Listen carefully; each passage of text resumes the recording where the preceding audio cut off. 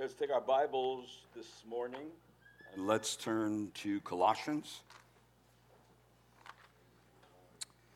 I'll be preaching this message and next week in Colossians, and then I'll be finished with Colossians. And then I plan on going, because Colossians is connected to Philemon, to do Philemon, just a few messages there. And then my plan is to go to Revelation and do Revelation. Been a long time I've done that, but there's a lot of questions today about it, and we notice in our membership applications that people don't know anything about eschatology, and so and that's understandable. If you never heard it, then how could you know, right? And so that's my plan. And then Pastor Dave will continue to do the Gospel of John in and out, and so both written by John, Revelation, and Gospel. So let's pray, and we'll look at Colossians. Lord, this morning, as we get into your word, and Lord, as we look at what it says in the final greetings of Paul to the church at Colossae, I pray, Lord, that you would just allow us to see ourselves in some of these people, and that we would realize that all of us, everyone who's called in the name of Jesus Christ, we are all to participate in the gospel mission. That there's no one who can sit in the pews and just fold their arms. There's no one who is in the stands. We're all in the game. And so I pray, Lord, that you would always make it clear to us where in the part of that mission do we function the best. And I pray, Lord, that you would make us those people that have the character and conduct that can be able to be used by the Spirit of God. And I pray this morning, asking you to help us and guide us, give us clarity in your word. In Jesus' name, amen. So we're going to look at Colossians chapter 4, verse 7 through 11. But let me just back up a little bit. I've been saying that a spirit-filled, word-filled Christian will begin to see the transformational power of the gospel in each part of their experience as they journey through this world with its ups and downs, its ins and outs. And as they see that transformation, they will realize the only reason why they have a transformation is because they have believed the gospel of Jesus Christ. The Spirit of God now indwells them, and he is gradually making them into Christ. He's gradually making them into the image of Christ. And it starts the instant we are justified, and it's not complete, of course, until we get to glory. So this gospel transformation is revealed in our conduct. It's revealed in character. It's revealed in our putting off sin, putting on righteousness. It shows us that we're putting off our dirty clothes. We're putting on the clothes of redeemed children. And, of course, it's revealed in our relationships, in our everyday walk, in marriages between wives and husbands, in families between children and parents and fathers and children, in our conduct and in our speech. And we notice it in what we are now devoted to, how we use our time and opportunities, and how we see and consider one another. So this Lord's Day, we will see the transformation of the gospel in the Christian's duty and performance, and that is that the faithful group participation of the saints to the gospel mission. No one could do this work alone. No one can. And that's really what Paul brings out in this last section of Colossians. He had to depend on a lot of people to make sure everything got done. But what kind of people? There were certain kind of people that he used. All right, not perfect. None of these people are perfect, but he used them. So we see that the gospel was never meant to stay in one place or to be confined. And it's because the gospel of Jesus Christ is a message that is to be sent out, and to be sent out by people. So that means the faithfulness of the gospel, the advancement of the gospel is always maintained. That the letter of the Colossians was read publicly. in order to have an impact beyond its immediate audience, like it says in verse 16 of chapter 4, when this letter is read among you, have it also read in the church of the Laodiceans. And for you, for your part, read my letter that is coming from Laodicea. So there's an interaction between churches to advance the message and to advance the growth of those people who participate in the gospel. Even Paul, the Apostle Paul's chains and imprisonment, which he's writing this epistle from, he's in jail for the gospel. He's doing it all for the sake of the gospel. As he says in chapter 1, verse 24, now I rejoice in my sufferings for your sake. So Paul is doing this for the sake of the advancement of the gospel. And then he, of course, ends the epistle in verse 18, chapter 4. He says, remember my imprisonment. So remember that the apostle Paul was apprehended in Jerusalem and brought to Rome. While he was imprisoned in Rome, he was allowed to live by himself with minimal soldiers guarding him. In fact, Paul was able to receive visitors while he was in Rome. He was able to teach and preach the gospel while he was in Rome and in jail. And he wrote 4 letters to the churches while in Rome: Ephesians, Philippians, Colossians, Philemon. So Rome is also, of course, where Paul's mission ended. And he was beheaded as a martyr in Rome. When God was done with him, that was it, right? But he used Paul to the fullest, right? And we would think that someone in jail couldn't do anything, but not the case. Matter of fact, in that prison cell, in that jail cell, he was protected by guards. All right, he was given food. He was given visitors. It was like almost like not an apartment like we would see today, but a place where he can do his work, and he can minister and use his gifts to advance the gospel. And that's what God has intended.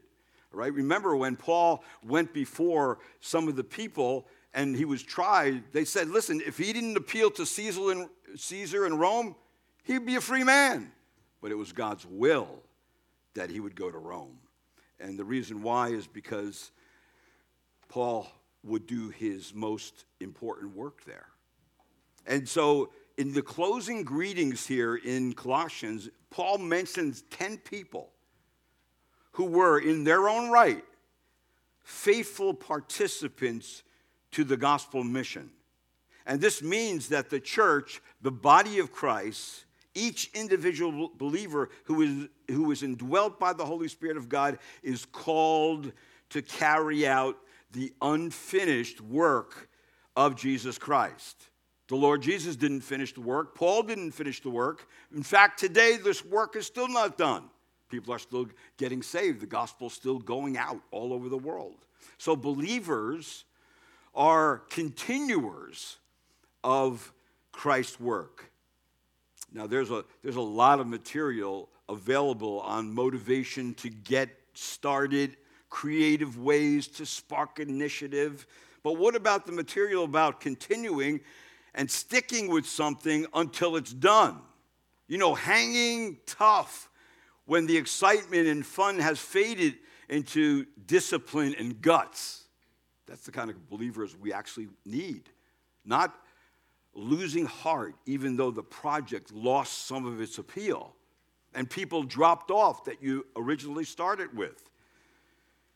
It was a book that was written by Eugene Peterson, who the name of the book was Obedience in the Same Direction. He commented in that book, our attention span has been conditioned by 30-second sound bites, that our sense of reality has been flattened to 30-page abridgments. It's not difficult in such a world to get a person interested in the message of the gospel. It is terribly difficult to sustain that interest. Millions of people in our culture make decisions for Christ, but there is a dreadful attrition rate. In our kind of culture, anything, even news about God, can be sold and packaged in a fresh way. But when it loses its novelty, it goes on the garbage heap just like everything else. There is little enthusiasm for the patient acquisition of virtue, little inclination to sign up for the long apprenticeship. In what earlier generational Christians called holiness, godliness. It takes a long time for the Spirit of God to make us holy. It is a long distance run. It's not a short sprint. That's the Christian life, right? And it's got its ups and downs. So today, let's understand that we are continuers for Christ, that all Christians should check their priorities and tighten down the hatch for the long haul. And we do that together, not alone, together. And for sure, we can have a lot of meaningful experiences serving the Lord Jesus Christ together, as we already have in the process of God moving us from in levels of spiritual growth and interacting with people, sharing the gospel, discipling people. All those things are very meaningful and very helpful and advance the church.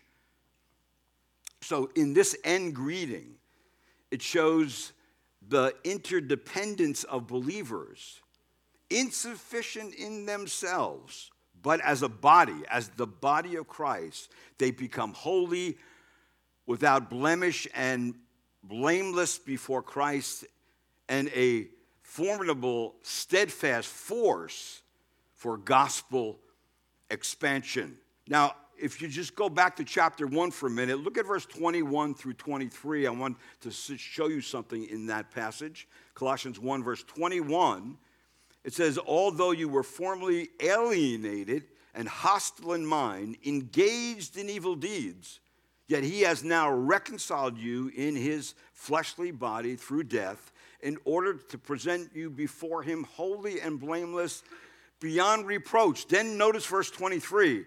If indeed you continue in the faith, firmly established and steadfast, and not moved away from the hope of the gospel that you have heard, which was proclaimed in all creation under heaven, and of which I, Paul, was made a minister. So human insufficiency is acknowledged alongside of the all-sufficiency of Christ. We all participate in the gospel mission. Are you doing that? So we're presented this morning with living examples. And these living examples are models for all believers to follow. All kinds of different people here. And you will see that the character of these Christians are noteworthy.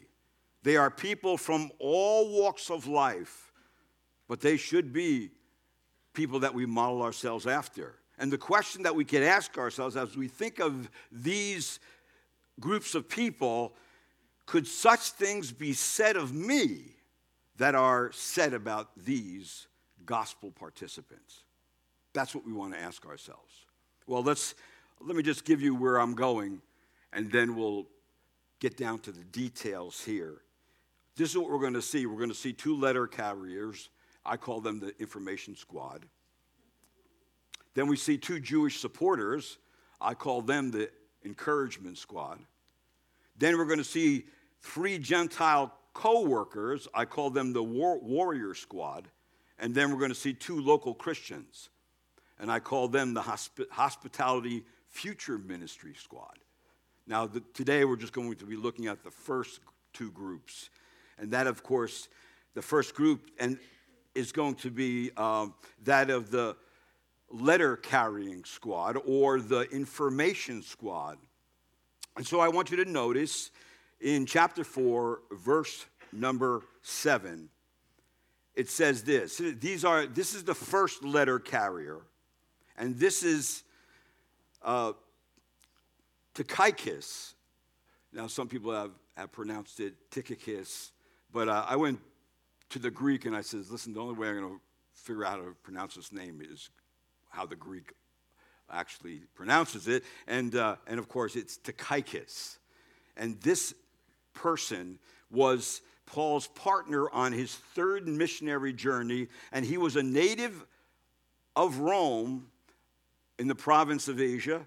And when Paul left Ephesus, he was accompanied by 7 other believers, among them Tychicus. And it says back in Acts chapter 20, and he was accompanied by Sopater, Aristarchus, Secundus, Gaius, Timothy, Tychicus, and then one other man. So these men, what they were doing back then is they were helping Paul deliver the love offering from the Gentile churches to the poor saints in Judea.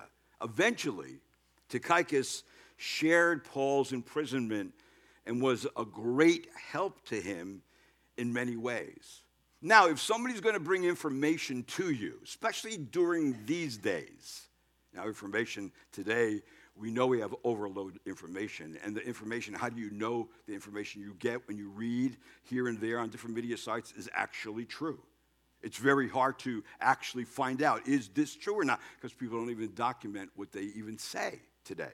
So when information is going to come to somebody, you have to have someone who has a great character, someone who is strong, who's a leader, who's going to carry out the mission. And this is the mission that Paul gave to him. That was to carry this letter to the church at Ephesus and the church at Colossae. All right, but notice what it says here about his character, Colossians chapter 4, verse number 7. It says, as to all my affairs, now that's Paul's affairs, Tychicus, our beloved brother and faithful servant and fellow bondservant of the Lord, will bring you information. So that's what his job is to bring information. But why would you pile up the character qualities? Well, because the people who are receiving what he has, the information that he has, they have to know it's not disinformation, right? That it's not fake news, but it's accurate truth about Paul's ministry. So the people know how to pray for him and meet his needs. That's why the information is so important. But look what it says about him, his character. Our beloved brother. Now, why is he a beloved brother? Because he was connected to this new family because of his faith in Jesus Christ. He was the kind of brother in Christ who was willing to stay with Paul even in his difficult situation. It's not easy to be associated with a jailbird because Paul had a lot of enemies and a lot of enemies who wanted to kill him. If you link yourself to him, you're a target too. And so he didn't really care about that. He just went on and he did what he had to do. So this kind of brother you want in your family. This is the kind of brother you want in your, I'm calling it our family foxhole. When the bullets start flying, you want Tychicus with you because he's the kind of brother that's not going to run when the times get tough. How encouraging to have a Christian at your side when everything seems to be against you. And he did not take the easy way, but he did take the right way. And the right way is usually the hard way. And it's usually the way many times that you may walk alone. So he is a beloved brother. And then secondly, it says he's a faithful servant, meaning that he was a worker. He rendered dependable help wherever it was needed. And then it says also he was a fellow bond servant or slave in the Lord. A minister, in other words, who related in service together under the lordship of Jesus Christ. And remember, if you remember back when we were looking and discussing about bondslaves were willing to give up their rights. They were willing to be defrauded. They were willing to endure hardship. They were willing to have no rank or titles. They were willing even to lose their life. And isn't that what happens when we become real Christians? We move from being slaves to sin to being slaves to righteousness, because we are now enslaved to God, who is our good and loving master. So if we consider ourselves willing bondslaves of Jesus Christ, no matter what we are to do or wherever we are going to end up, there is certain behavior and demeanor for our earthly mission. And we already learned that Colossians gave three things, important things about bond slaves. Number one, bond slaves of Christ are to do their work with obedience. In Colossians chapter 3, verse 22, slaves in all things obey. And then bond slaves in Christ are to do their work from a single and a sincere heart, as it says in chapter 3 of Colossians, verse 23, whatever you do, do your work heartily as for the Lord rather than for men. And then a bondslave of Christ has an inheritance. Slaves really don't have an inheritance. Neither are they in the place to receive an inheritance. That is true. However, unless you are Christ's slaves. Then it says in chapter 3, verse 24, knowing that from the Lord you will receive the reward of the inheritance is the Lord Christ whom you serve. So that means that as you go out and serve, as you go out and you become a bond slave, it is the inheritance that believers will receive a fair recompense for their faithful service, that the slave of Christ has an unceasing line of thought that looks past this earthly life with all its difficulties and looks beyond their immediate circumstance to the Lord and his reward. As Paul told the Galatians, therefore you are no longer a slave but a son, and if a son, then an heir through God. So the promise of an inheritance for slaves transforms their status to those who are legitimate heirs in the household of God. That's a great motivation to keep going, to know that this life is not the end and the Lord has something for us, not only in this life, but in the life to come, an inheritance that we are to receive. And then back in Colossians chapter 4, notice his mission. His mission, it says in verse 8, for I have sent him, Tychicus, to you for this very purpose, that you may know about our circumstances and that he may encourage your hearts. So the message that was coming back from Paul was to encourage them, to lift them up, to comfort them. And so they were functioning as mailmen bring the letter to the Ephesian church and the Colossian church. So Tychicus was this strong, faithful, dependable leader that made sure the mission was accomplished. That's the kind of person you want to dispel such important information like the gospel of Jesus Christ and how the gospel was doing things all over the place, not just in your local area. It was doing things all over the known world at that time. And that was very important information to know that the Colossians, their little community church, and the Ephesians, little community church, they weren't alone in this. This was happening all over the place. God was doing something. He was building his church, and he was using people like Tychicus to do it. And then a second letter carrier we notice in our text in verse number 9, chapter 4, is Onesimus. Now, Onesimus, who is he? He was a runaway slave. It says in verse number 9, and with him Onesimus, our faithful and beloved brother, who is one of your number, they will inform you about the whole situation here. So the past character of Onesimus was dubious. He was unfaithful to his master and bolted to get his freedom. And he ends up, where does he end up? He ends up in prison right by Paul. And what a place to be, right? If you're going to end up in jail, be end up in jail in a place with somebody like Paul, the Apostle Paul.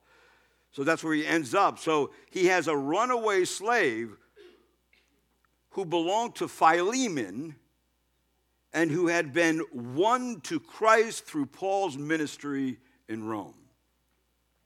I guess that's one place that when I was on an aircraft carrier and I became a Christian in Rota, Spain, one thing that you know is there's not many places to go when you're at sea, you know? And so when you have a Bible study, you really get locked in and you spend a lot of your time studying the Word of God. And I thank the Lord for that. It was kind of like being in prison. There was nowhere to go. But I really got established in the basics of the faith there. And that always helped me just to continue to build on that. And so here we see Onesimus, who has a dubious past, meets Paul. And what does Paul say about him? He only could say this about him if there was a change in his character and demeanor that Paul recognized after coming to Christ. It says he's a faithful, he says in here, a faithful and beloved brother. So that means that he was trustworthy. He was, another way to say that, he was full of faith and that he was very much loved by the Apostle Paul. And then he says this, he's one of your number. Meaning that at one time, none of us were part of the number of the Christian body, right? We were outside that number. Now we're in the number. And so Paul says, he wasn't one of your number, but now he's one of us. He's one of us. And so he not necessarily delivers the same information that Tychicus was delivering. He was delivering his own letter to his former owner. And so their mission together was to distribute information that encourages its recipients. And as it says in the passage that I just read, and they will inform you about my whole situation here. Now, what was that whole situation? That whole situation was how he met Onesimus, and how he discovered where Onesimus was and that he was a runaway slave and that now he was incarcerated with Paul, and the whole thing had to be done and put together. So Paul sent Onesimus back to his master with a letter to Philemon. And what was that letter? What did that letter say? Philemon, please receive him as I did. Please forgive him as I have. Please forgive him as God has. All right, now that could have been a very touchy situation. But if you would like to turn to Philemon, which is 1st, 2nd Thessalonians, 1st, 2nd Timothy, Titus, Philemon. All right, look there in Philemon. Of course, there's only one chapter, but it says in chapter 1, verse number 10 of Philemon, he says, I appeal to you for my child Onesimus, whom I have begotten in my imprisonment. Now that's, of course, language that Paul is saying, I'm the father, spiritual father of Onesimus. I shared the gospel with him, and I begot him as a spiritual child. That's what he is saying to him. And he said, that happened in my imprisonment. Then in Philemon, verse 11, it says, who formerly was useless to you, but now is useful both to you and to me. And then look at verse 16 of the same chapter. It says, no longer a slave, but more than a slave, a beloved brother, especially to me, but how much more to you, both in the flesh and in the Lord. That's very interesting how he puts it like that. And we'll look at that when I get to Philemon. But today, we see that this is the situation. And Philemon is delivering the letter to his own master, saying, listen, this is what Paul says about me. This is what happened to me. And here's all the evidence. So, of course, that becomes a very important thing. And in a very real way, we all understand what it means to be a slave, at least a slave to sin, right? Where you are in bondage to your sin nature. That people say free will, your will's in bondage to what your sinful nature dictates. And so to be set free, not only physically, but spiritually, is an important part of the Christian walk. So those are the ones that we see this morning who were mail carriers. And they were reliable, loving brothers in the Lord.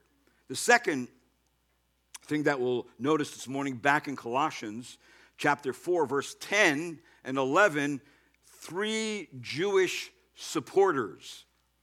Three Jewish supporters. I call them the encouragement squad.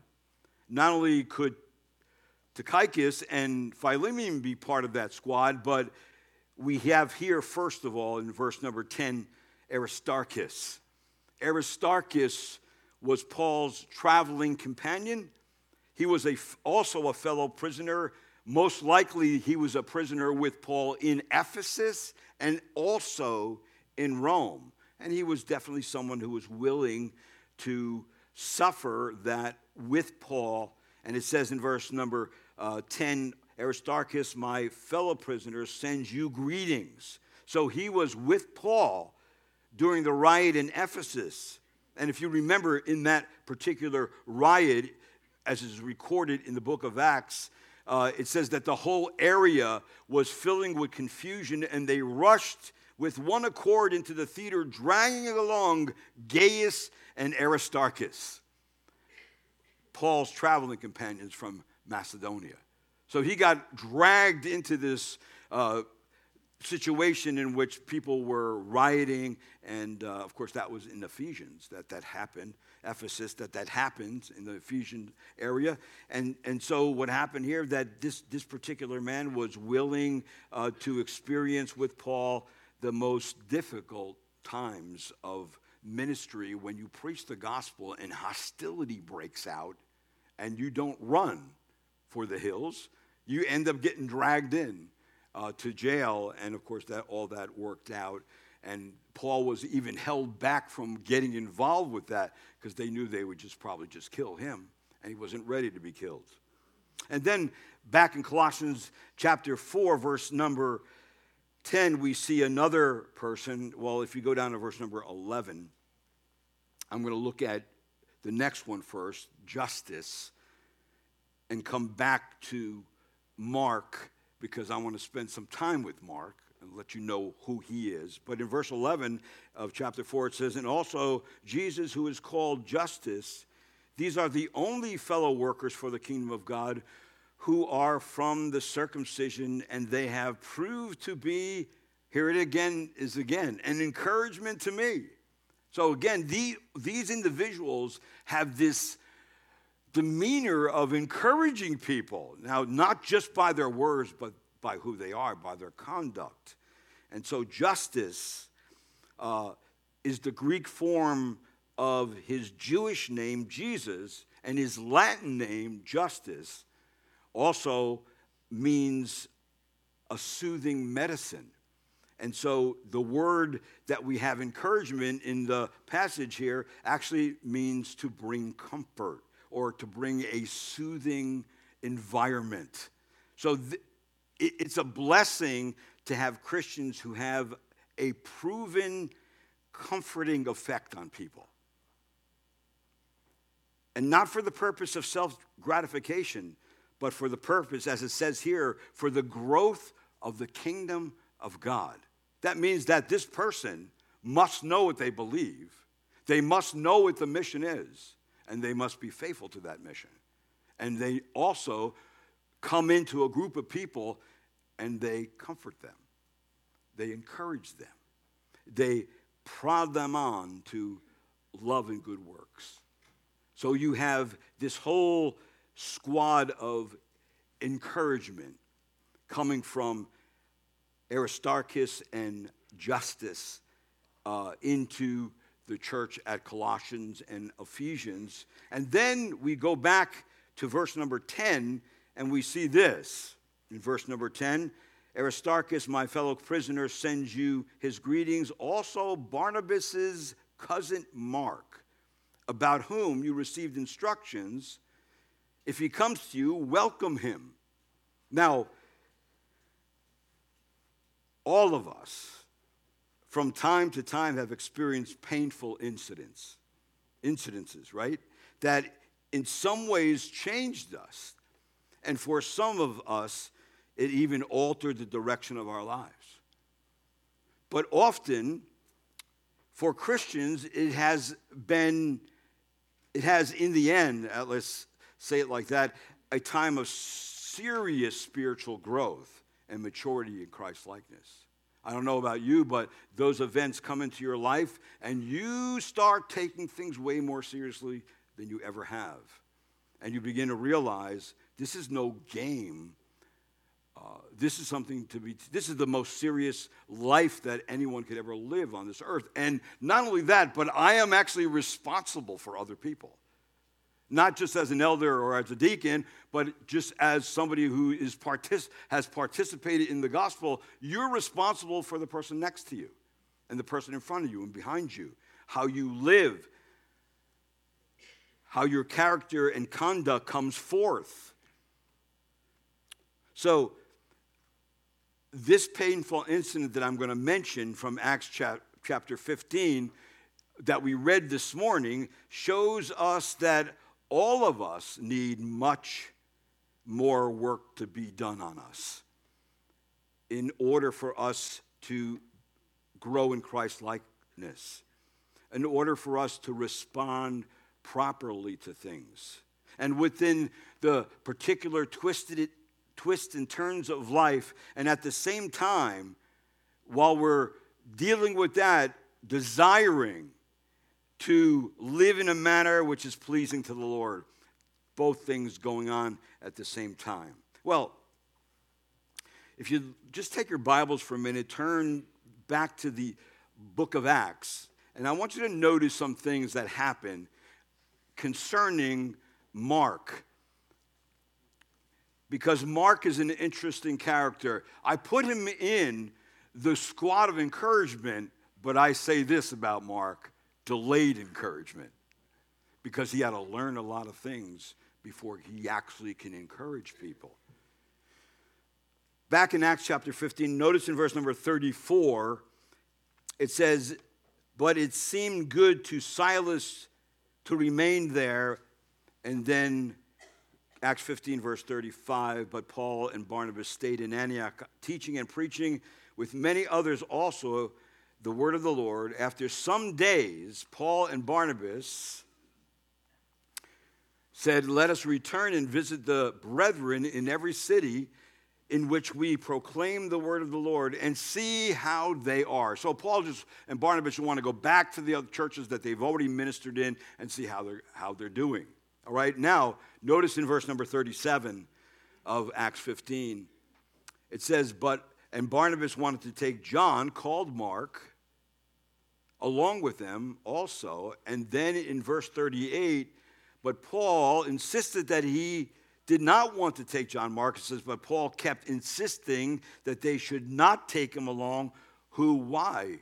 Because he deserted them in Pamphylia and had not gone back with them to the work. Now, I don't know about you, but that is very discouraging when something like that happens. And Paul, because really past performance reveals character, right? It serves as a basis for judging stability for future service. So Paul did not want to risk a reoccurrence of this failure to hang tough for the sake of the most important work on earth, of preaching the gospel and going back and strengthening the churches. So he decided that at this time, John Mark was not fit for the difficult task. He proved to be a quitter. Now, let me refresh your memory concerning this past incident. It took place on Paul's and Barnabas' first missionary journey. And in chapter 13, you don't have to turn there, it says, "Now Paul and his companions put out to sea from Paphos and came to Perga and in Pamphylia, and John left them and returned to Jerusalem. But going on from Perga, they arrived at Pisidia Antioch." So Paul, Barnabas, and John Mark had good ministry together on the island of Cyprus, and the Holy Spirit was directing them north toward Pisidian Antioch, which is really modern-day Turkey, and about 150 miles by boat to the coast of Asia Minor. And then once they got off a boat, they were to travel through the most dangerous, rugged mountains of that region, where it was known that notorious ambushes and bandits and robbers were there constantly. Now, Scripture tells us that the young assistant, John Mark, deserted Paul and went back home to Jerusalem. Now, it was clear, well, other considerations could have caused him to leave the great work, but the Word of God does not really tell us why he left. Some have speculated as to the reasons why he took off and went running home. Mark was young. His mother's house seemed to have been the center of the Jerusalem church. Paul and Barnabas took him with him on their first missionary journey, and Mark was a relative of Barnabas. And in the middle of the journey, he turned and hightailed it home. Now, it was one commentator who ventured off into some speculation. And he said, well, why did he take off? Well, he says perhaps he was afraid of the proposed journey up into the plateau of Antioch, for it was one of the hardest, most dangerous roads in the world, and he knew it. All right, also, perhaps because he came from Jerusalem, he had his doubts about preaching to the Gentiles. Also, perhaps at this stage, he was one of those who are better beginning things than finishing things. Or actually, historically, the church father Chrysostom said long ago, the lad wanted to go home to mommy. But whatever the reason was, he deserted. He deserted. And so what happened?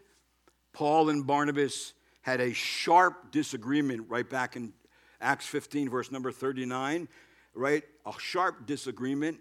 Now, remember, Paul and Barnabas were not cheap men with hot tempers and razor tongues that easily spewed insults and bitter words towards each other. That's not what took place here.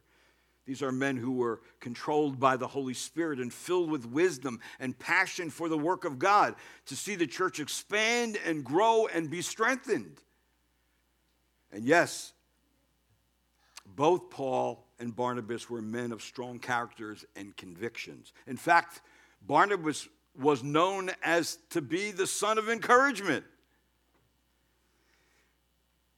Only this time their convictions were opposite and proved to be incompatible. And the only solution was separation from each other. That is what they agreed to do. But it also gives us a bit of a lesson here. It is possible for Christians to disagree with one another on certain things, and to do it in a way that is honorable and that keeps the relationship intact. So it tells us in Acts 15, verse 39, and they separated from one another. Barnabas took Mark with him and sailed to Cyprus, and Paul chose Silas and left. So God doubled the workforce through this separation. Paul and Silas took the place of Barnabas, not John Mark. Silas was faithful, proven to be a leader in the church. He was also a dispenser of divine revelation, known to be a prophet, and he knew how to handle the word of God. Barnabas, because he was the relative of John Mark and the man of encouragement, son of, I think he's mentioned in Scripture as to be the son of thunder too. They split company with each other. Paul and over good, at least over this event. And it's possible, again, to agree and disagree without losing your testimony or your usefulness.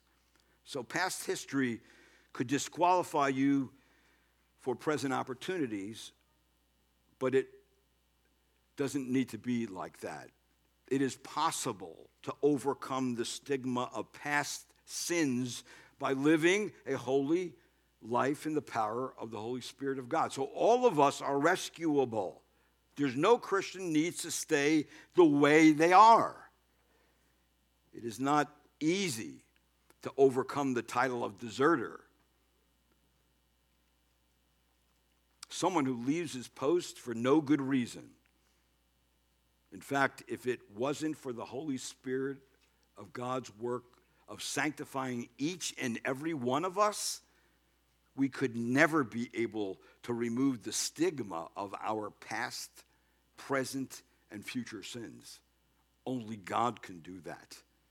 And keep you a testimony and keep you a significant participant in the gospel mission. So whatever happened to Mark and Paul, we really don't know what happened to Mark during this separation. He did go to Barnabas. Now, what we do know is that the Holy Spirit of God never stopped working on both of them, all of them, and he continues to sanctify and grow his children to bear the image of Jesus Christ. And even though flawed and weak and inconsistent vessels of baked dirt, like we all are, with remaining corruption, God continues to advance his church. So there is hope that each one of us are needed and useful for our Master and Savior Jesus Christ. Tradition tells us that after this event, Mark kind of vanishes off the scene. At least we don't hear anything about him for some 20 years. It's a long time. Some sources say that he founded a church in Alexandria and in Egypt. And there's one thing that is for sure, that the Holy Spirit of God moved from him from being a child to a mature Christian, from being someone who was useless to someone who was very useful. So that's why I say delayed encouragement, because you know what? That's a lot like us. I think Mark is a lot like us. We have those ups and downs and all arounds in the Christian life, right? And sometimes we back off, and we're kind of like want to be invisible, and we don't want to be involved anymore. You ever feel that way? You want to kind of just be left alone, all right? There's times that I've went through those times. I know you do too. But the Spirit of God don't leave you alone. He says, no, you need to get back into the race there, brother. Sister, you need to get back in there, all right, and use your gifts, because you are part of this group of people that are going to encourage other people to advance the gospel of Jesus Christ. Now, if you look back to Colossians chapter 4, verse number 10, notice what it says here, that Mark became a serious worker. It says, Aristarchus, my fellow prisoner, sends you greetings, and also Barnabas' cousin Mark, about whom you received instruction. If he comes to you, welcome him. Now, what was that instruction? Most likely that instruction was, everybody heard that Mark deserted me, but that's all changed. That's all changed. And the reason why is because nobody can fight a war alone. Even Mark could not fight this war alone. And it's ridiculous to even think that way as a Christian. To fight a battle which you intend to win, you need really a multifaceted, loyal workforce who know their mission objectives and have counted the cost. And if we look back at Philemon, Mark became a synergistic worker. where it says there in Philemon, Epaphras, my fellow prisoner in Christ Jesus, greets you, as do Mark. And then it says, my fellow workers. So it uses the word fellow worker for Mark. And that word in the Greek is really a word that we get synergism from, meaning a helper or someone who has learned to work together with other servants in order to get the greater work done, which is the gospel. So he learned to work together with other people. Now, this can give us a sense on what his problem was. He could have been a young man filled with pride, thought he knew better. And now the Spirit of God leveled him off, and now he is profitable. And then if you'd like to take your Bibles, turn to 2 Timothy chapter 4. This is a very interesting verse about him. Mark became a profitable worker. In 2 Timothy 4:11, it says, only Luke is with me. Pick up Mark and bring him with you, for he is useful to me for service. So he not only became useful to Paul in his work, but to God and to the greater church. Even today, it's because of John Mark, who was used by the Holy Spirit of God to pen the Gospel of Mark. And you know what the overall theme of the Gospel of Mark is? Jesus Christ is servant. So he learned his lesson about being a servant from the greatest servant of all, the Lord Jesus Christ. And that's why he could pen such a verse as Mark 10:45. For even the Son of Man did not come to be served, but to serve and to give his life a ransom for many.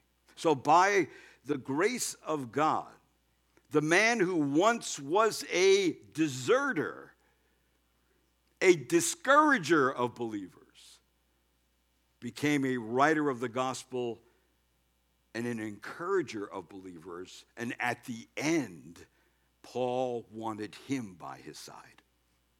See, that could be any one of us. Any one of us could have been any of these people. And I hope you saw some of yourself in one of them. But he ends his greeting wanting us to focus in on who these people were. Because we're just like them. We're just like these people. And so that means that all of us, if you can see yourself in any one of these characters, good or bad,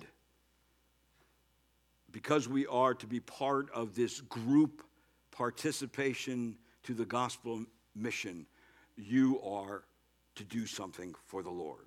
And really the goal is to be an encourager. To be an encourager by your manner of life. To be an encouragement because it is your desire to please the Lord and become like Christ. And you want to allow people to see that. And you surely do not want to be a discourager. Because it's really easy to discourage people. And you know what? One way you do it? Just by being inconsistent. You're not consistent with your coming and being regularly with believers. You're not consistent in serving the church body in some way with the use of your spiritual gift. You're not participating and practicing a godly, holy lifestyle. You're just not dependable. That's got to change. And I believe the Spirit of God's going to change that. Because you know what the greatest tool in Satan's toolbox is? Discouragement. In fact, I ran across this story. And the story went like this. It was titled, The Devil's Favorite Tool. And it went like this. I read once that the devil was having a yard sale. And all of his tools were marked with different prices. They were a fiendish lot. There was hatred and jealousy, deceit, lying, pride, all at expensive prices. But over to the side, of the yard on display was a tool more obviously worn than the other tools. It was also the most costly. It was labeled discouragement. When questioned, the devil said, "It is more useful to me than any other tool. When I can't bring down my victims with any of the rest of these tools, I use discouragement because so few people realize it belongs to me." Amen. So let's not discourage each other. Let's encourage each other, and we do that by our Christian growth, our usefulness in the advancement of the gospel and the church, and our ability to be able to be a comfort to people and prod them on in a good way to keep serving the Lord and don't quit, right? We're in it for the long haul. Amen? Amen. Those are the first two groups. Next week, the next two. Let's pray. Lord, thank you this morning for the examples that were before us.